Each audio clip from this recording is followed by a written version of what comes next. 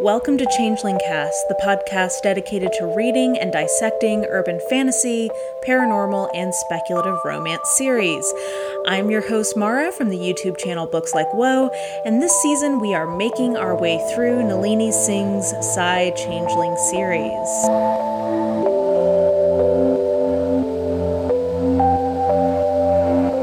And today we are talking about the seventh full novel in the series, Blaze of Memory.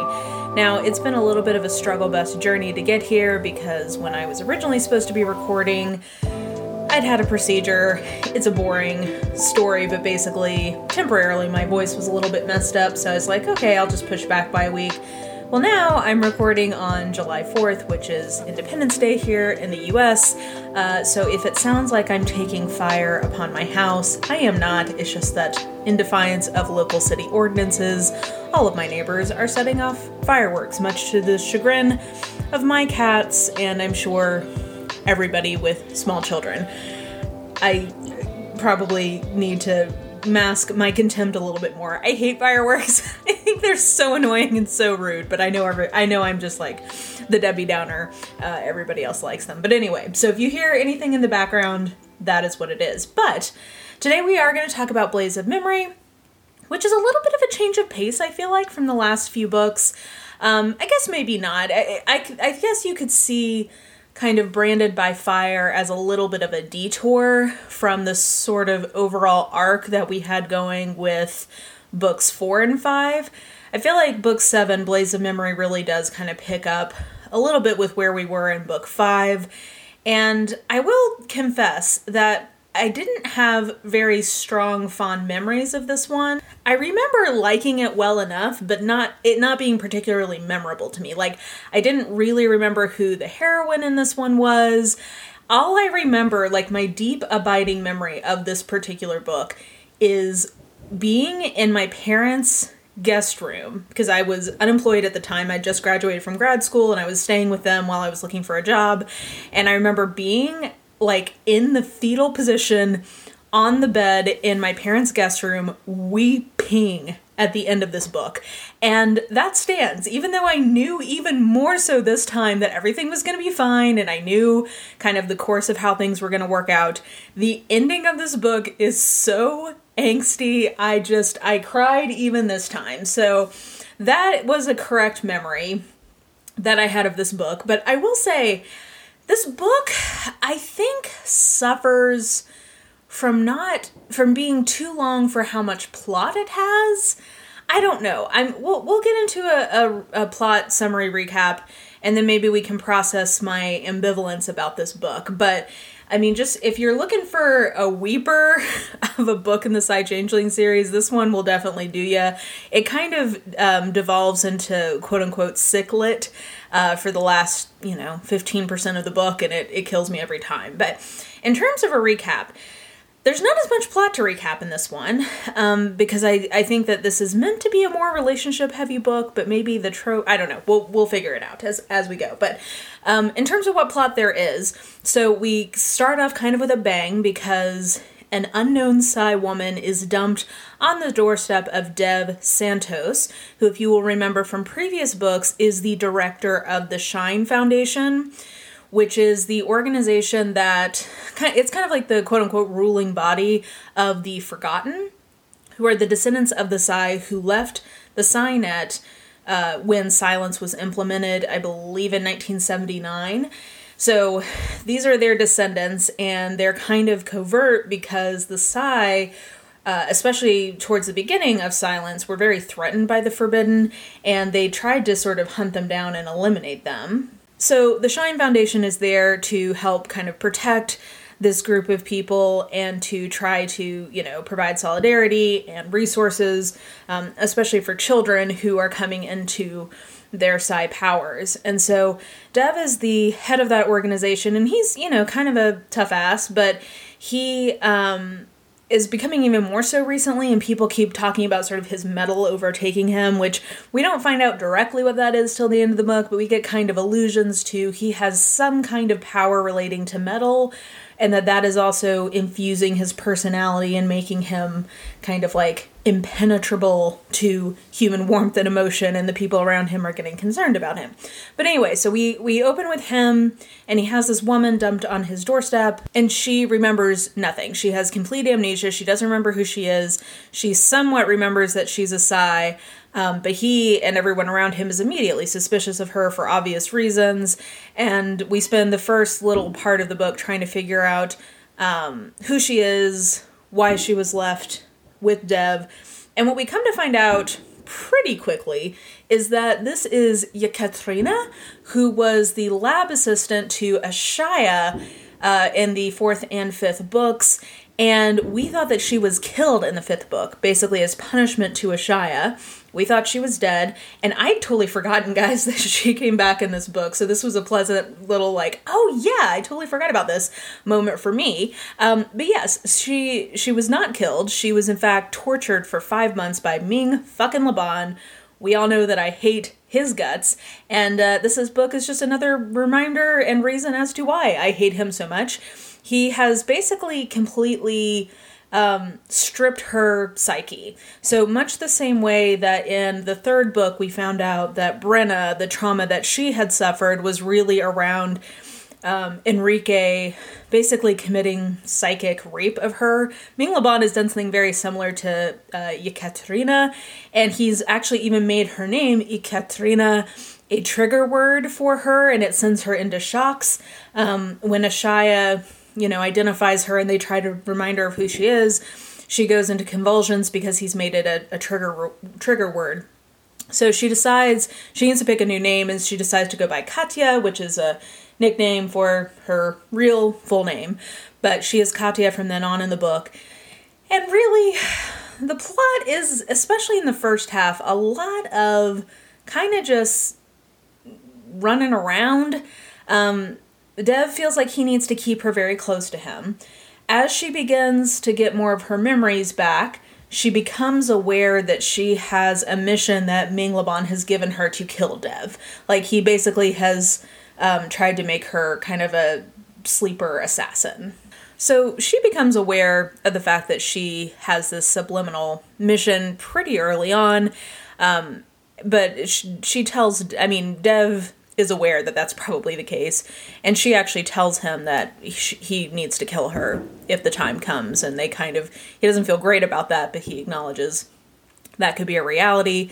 So basically a lot of the first half of this book is them flying around, trying to contain her. He's also doing different kind of missions for Shine, so one of the main things that they're dealing with is that this boy has been found in a mental institution who is a cardinal level telepath, but nobody has ever trained him on how to do anything with those powers, so he's being kept drugged constantly, and he's basically in really bad shape. So Dev doesn't feel like he can leave Katya by herself, so he takes Katya with him to go try to deal with that situation. 2 of his lieutenants are with him, Tag and Tiara, and so there's some nice kind of interplay between all of them. But basically, the conflict at this stage is that Katya, he's keeping Katya prisoner, and she's already been a prisoner, so she feels resentment that now somebody else is keeping her imprisoned. Even if she, kind of understands why he's doing that. And they both kind of acknowledge to each other, like, I get that you need to keep me imprisoned, and you get that I need to try to escape. Because part of what's going on is that she also has this compulsion to go north.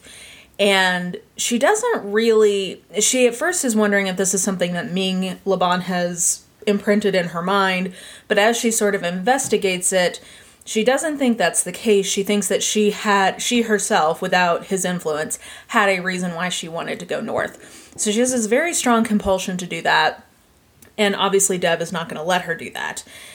There is this big moment of sort of betrayal that happens when she remembers, because she is a mid-range MSI and a mid-range telepath, that some people have the ability to kind of focus all of their energy into one of their dual giftings and amplify its ability, and she can be like a 9-level telepath if she does that. So she remembers that when they are staying with the boy who is a cardinal telepath, and she tries to sort of venture out in her mind, but Tag, the guy who's there with Dev, senses this and shuts her down.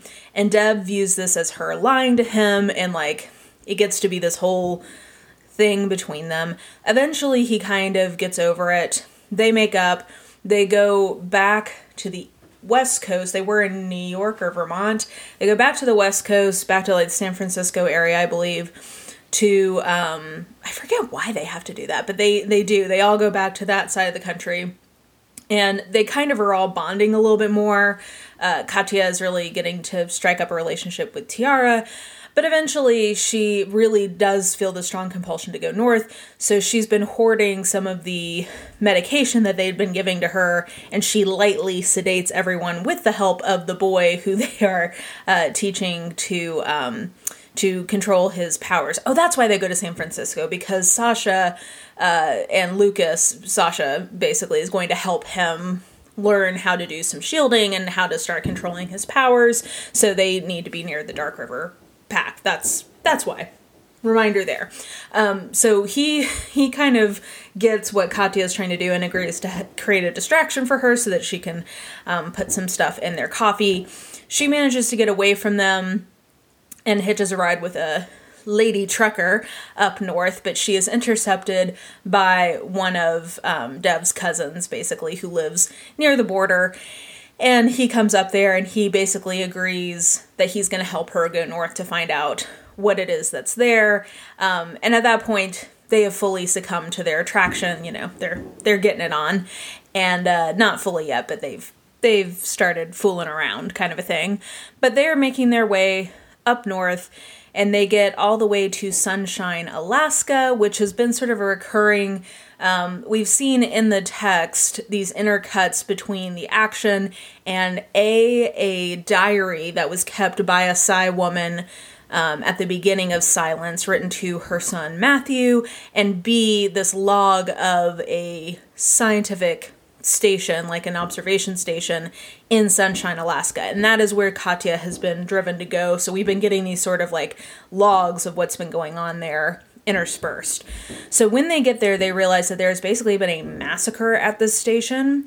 And it was all Psi. So basically this is evidence once again that Silence is not controlling the madness of the Psi, as the Psi Council would have everyone believe. So, it's obviously awful, but Katya had overheard Ming Laban talking to someone about this, and that was what was subconsciously in her mind, that she had to get there to, get more proof of what's going on with the Psi Council.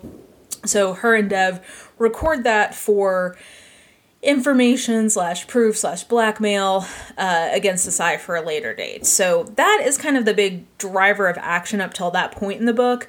The other thing that we become aware of is the fact that Katya knows that her mind is being kept kind of locked down in prison by Ming Laban in the Psinet. She has, however, also realized that the way that he has set up this prison is that it is hooked into her own mind. If she were to try to kind of unwind what he did, it would basically tear her mind apart. Very similar to what we've heard in the past from like Judd, when he was trying to decondition himself from Silence, that there was like a physical reinforcement to the Silence. It's kind of a similar concept here. So she is very aware at this point that not only is she trapped in the prison and she can't really remove it because it will literally destroy her own mind, but also that because Ming Laban has cut her off from the rest of the Psinet, yes, she has freedom because nobody can see what she's doing. She's been able to freely experience emotion, etc. But she's also not getting the biofeedback she needs to be able to live. So she is more aware at this point that she is slowly dying. She's having like nosebleeds and she's starting to have headaches, etc. And at first she tries to keep this from Dev, but he becomes more and more aware that that is in fact what's going on. So things kind of continue to escalate from there, where she continues to get sicker, and he kind of gets fixated in his mind that he needs to kind of trap Ming Laban and force him to release Katya from her prison, because Ming Laban had indicated something that if she were to be successful in her mission with Dev, that he would potentially allow her to live and keep her as sort of like a off-the-books assassin. So they come up with a plan to trap Ming Laban and force him to let Katya go. And through machinations, whatever, they come up with a plan, they execute on that plan. Katya kind of goes off script and actually knocks Dev out and delivers him to Ming Laban. And we as the reader are not sure in that moment if she's actually given in to the compulsion to kill him, because I should mention earlier on, she almost stabbed Dev, but she was able to control it enough to stab her leg instead. So we're aware that there is like a real violent compulsion of her to kill him, because that's what Ming Laban implanted in her mind. So as a reader, we're not sure, like, is she actually giving in to those impulses, or is this a part of the plan? But no, it is a part of the plan, and they are able to basically, in the scuffle of Ming Laban thinking that she's brought him Dev, and then him revealing that there actually is no way to save her at this point, that he lied to her about that, he tries to take her down, but she is able to shoot him in the head. So we think that she may have actually killed Ming Laban at first. However, we quickly find out she did not kill Ming Laban, but he is currently unconscious, but they are all aware that once he wakes up, he is going to obviously, like, cut her ties from the Cynet and try to kill her that way. So Katya decides that she wants to die on her own terms, basically. So she goes into the Cynet and she cuts her link to the Cynet, which basically leaves her in a coma. The doctors for the Forbidden come in and like put her on a feeding tube, and Dev basically prepares to say goodbye to her. She also has Sasha and Lucas and Dorian and Ashaya, along with Ashaya's son Kenan and Talion, Clay's adoptive daughter Noor, who Katya helped save from the Psy. They all come to say goodbye to her. It's incredibly emotional, and Dev kind of has made the decision that he is going to take her off life support the next day, but he wants to have like one more night of watching her sleep. It is so sad, and I was weeping at this point. Even though I remembered this from the first time, I was still crying. And Kenan and Noor kind of curl up around her, and he, their parents are like, oh, we'll move them, and he says no, she would, she saved Noor, it would make her happy to like be with him, be with these kids for her last night. And he starts feeling throughout the night that her link to him, so if you'll remember, the Forbidden have not a version of the Cynet that is called the Shadownet, and Dev is obviously in the Shadownet. On the Shadownet, he starts to see her connection to him growing stronger, and he can't tell if it's just wishful thinking, like he can't tell what's going on, but he notices that both Noor and Kenan have their hands on Katya's skin directly. So he's wondering, are they doing something? He can't tell what's going on, but he can tell she's getting better. And by the next morning, when the doctors come back in, they kind of scoff at him, and he's like, no, like, do another scan, check her out. And they are all amazed because they realize that she has been completely healed. And what we find out is that Noor and Kenan have sort of like a dual ability, an ability that is contingent on another side to work. So Kenan is, I think he's a cardinal telepath. If he's not a cardinal, he's an incredibly strong telepath. And Noor has what she describes as a weaving capability. And this was foreshadowed actually earlier in the book because she is talking to Judd Lauren, who, if you'll remember, is a TK cell, which means he can like knit things back together at a cellular level. He can either destroy or knit back together at a cellular level. And she says something to him like, we have the same gift, or we have the same ability. And everyone's kind of not sure what that means exactly. But what we come to realize is that she has this unique ability that is not really known within the Sai themselves. But we've had this foreshadowed in the last several books that the Forbidden have a bunch of different capabilities that the Sai don't necessarily have, because they're not, quote-unquote, kind of like the equivalent of a purebred dog. That is really what the Psynet is about, is like, we want a textbook perfect German Shepherd. But outside of the Psynet, the Forbidden have like a bunch of mutts that are also awesome and like have their own, personalities and strengths and whatever. Feels weird to compare humans to dogs, but you take my point. Anyway, Noor has this ability that, like, basically nobody has really seen before. And then they also point out that Ashaya and Amara have a very similar ability to kind of piggyback off of each other's powers. And Dorian points out, like, well, it's probably not that surprising since Keenan is your kid, that maybe he innately, is lent to the idea of sharing power with someone, or like merging power together. So it's a neat little trick, and Katya comes out of it fine. So, we end with them riding off into the sunset together. Other notable things that happen in this book. So Henry Scott is asserting himself more and more, and Shoshana Scott is not cool with it, but she's realized that he wants utter silence and for there to be no Sai Council.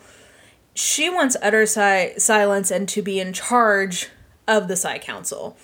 So they kind of are working together, but Shoshana thinks she can still kind of manipulate Henry, but he's becoming much more assertive, and that is something Caleb and Nikita both notice. That the, attempt on Ming Laban's life is obviously a big note, and it's also underscored by the fact that we find out more about the Arrows in this book. So Ming, we've known, is in charge of the Arrows, which is that elite cadre of kind of super Sai soldiers. And he reveals to, I think, the entire Sai Council that the Arrows are never killed.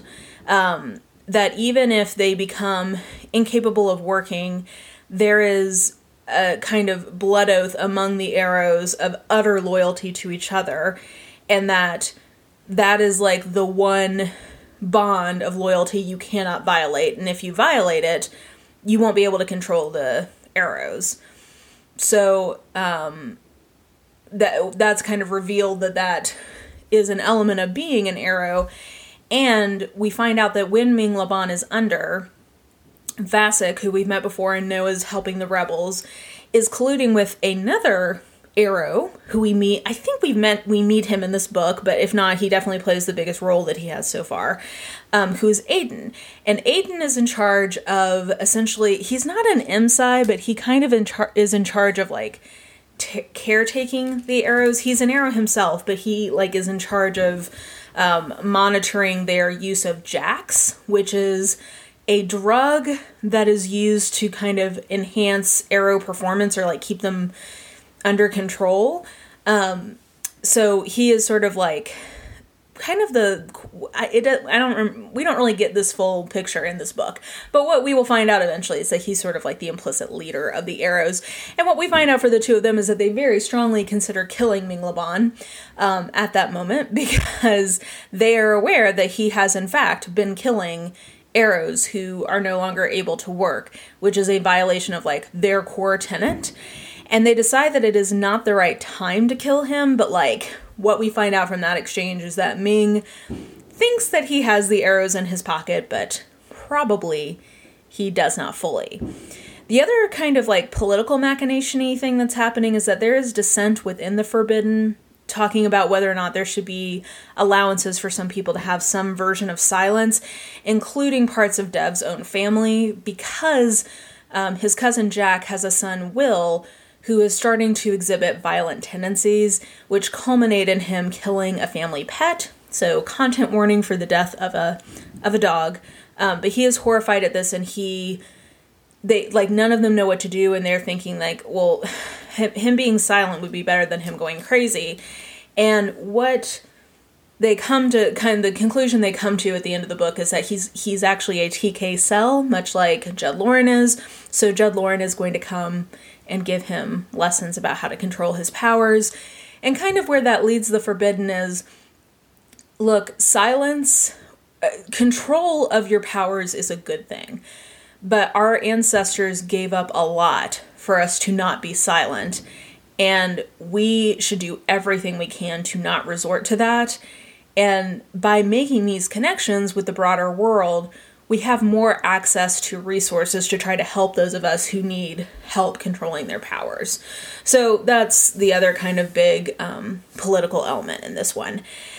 And I think that's most of the plot that I need to tell you about. So in terms of why I feel very mixed about this book, because I think kind of like the book before it, it's meant to be very heavy on the relationship element, but I think this particular trope, which reminds me a lot of the kind of dynamic between Clay and Tally, which is like true enemies to lovers, like I really genuinely kind of hate you, but I love you. And the way that it causes Dev to treat Katya, while I understand it, I just personally, it's not my trope candy. It's not my favorite. So the fact that that was so much of where the energy of the book was, I think it just makes it so this was the first of these books that it felt like it took me a long time to get through it. And I remember that the first time as well. Like, I remember feeling like it was kind of a slog until it gets to about, like, once they actually get to Sunshine and find the thing Katya has been, fixated on. From then on, I think the book kind of picks up pace and I was more into it. But I think because their particular relationship dynamic is not necessarily my favorite, this one just doesn't work for me. Like, I still enjoy it. That's why it's also hard for me to rate, because I'm like, okay, would I rather be reading this than almost anything else? Yeah, sure. But for a Side Changeling book, it's not necessarily my favorite. I don't know if that makes sense, but yeah, I would say that this one doesn't fully work for me, but I don't have like the problems with it that I had with, for instance, with Clay and Tally's book, where I'm like, the first half of this book I really did like, and the second half of this book I love. This is more like the first half of this book I was just sort of like meh on, and the second half I was more into. So I don't quite know where that leaves me, but that was kind of my impressions of it. Thematically, this made me think a lot about the role of silence. Like, I think this book explores the idea of why silence was implemented in the first place. And Nalini and I talked about this in the interview I did with her. The idea that different Psi have responded to the reality of their mental state in different ways, and that it feels very human, the fact that there's not a uniform response to the situation they find themselves in terms of like their relationship to their own sanity. I really like that this book was taking that seriously and exploring it even more deeply. I feel like, it's something that's present in the books, but this one I felt like is really interrogating this idea of, okay, if you know that you are losing your grasp on your full mental faculties, what price are you willing to pay to try to regain that control? And the answer for different people is different. And I liked that as sort of a thematic exploration. Also, I think Dev's tragic backstory, because they all have to have a tragic backstory, right? His father went mad and killed his mother in front of him, which was obviously very traumatic. And so this is part of why, he has been allowing the metal.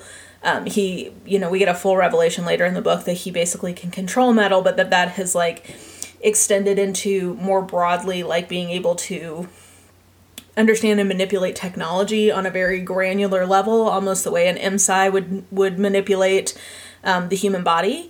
So, he has allowed that sort of like mechanistic, emotionless posture towards the world to infiltrate the way he thinks about things more, even if he's not labeling it as silence, because he has seen from his own parents, like, what can happen if you lose your grip on your sanity. So, and then Katya, obviously, she's plagued by amnesia and she's plagued by these compulsions. So I think this book has a lot of potential metaphorical richness around, like, mental health and how that impacts our perception of ourselves and how that impacts kind of our decision making. So that was really like the main kind of thematic resonance with me on this one. I would say this didn't have as much like macro plot stuff happening. So I don't know. If you can hear my ambivalence, it's like I have a good time reading these, but this one wasn't my favorite the first time around. Also still not my favorite this time around. Though both times it definitely made me really cry when it got to like the point of Katya being sick and basically we think she is dying. Even though I know it's a romance and things are going to be okay, Nalini Singh sells the shit out of that, and it definitely hit me in the feels. So yeah, overall, in terms of ratings, for cozy community vibes, I'm going to give this like 2 out of 10 jealous panther twins. The Roman and Julian are jealous that Sasha is pregnant. They're worried she's going to love her baby more than she loves them. I didn't feel like this one was particularly big on the community vibes. So maybe that's part of what's throwing me off here.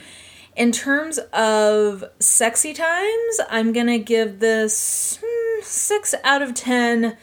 I like to be held down in beds, because we discovered that Katya discovers rather that she enjoys being dominated in the bedroom. So we get a little bit of light, kind of consent play. Nothing too crazy, but, it was a little spicy, and there's, a good number of the scenes. So I felt like it was a pretty spicy one, all things considered. In terms of political machinations, I'm going to give this 4 out of 10 attempted Psy Council assassinations. We definitely have some things happening, but, I think particularly what's going on with the arrows is going to be very important later in the series. So, that is a big piece of the puzzle that we need for the macro plot. But I wouldn't say this one is particularly heavy on political machinations. And then I am going to give this a full 10 out of 10. My true love is dying before my very eyes, because this one is just so angsty. For the angst, it definitely gets a 10 out of 10. It like I said, my memory of this book is weeping and the first time around, and then even knowing what was coming, I wept again in this one, in my reread. So I think that definitely says something about its pathos. So all in all, I'm between like a 3 and a 3.5. So as a Nalini Singh book, I think it's a 3. Compared with any other book in this category, I would give it a 3.5 because I do like it better. I don't think it's not my favorite from her, but it is still like a very solid book, like a B+ kind of book. So this one is not necessarily my favorite, but I did still, enjoy it, as I pretty much always do with these books. So that will do it for Blaze of Memory. Next time, we are actually going to take a detour off of the main books and do a little catch-up. We're going to do a novella, which is just called Dorian, I believe. It's 5.5. So it's right after Dorian and Ashaya's book. So we'll read that novella. And then I'm also going to do a roundup of all of the short stories that have happened between books 1 through 7, because Nalini Singh does release a lot of short stories in her newsletters, so I thought it might be fun to kind of catch up with some of those.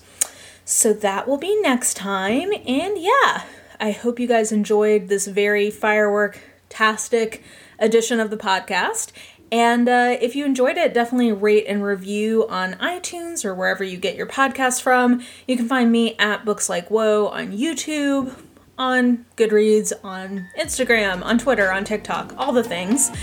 And like I said, I will catch you in 2 weeks to talk about some novellas and some short stories. I will talk to you guys then. Bye!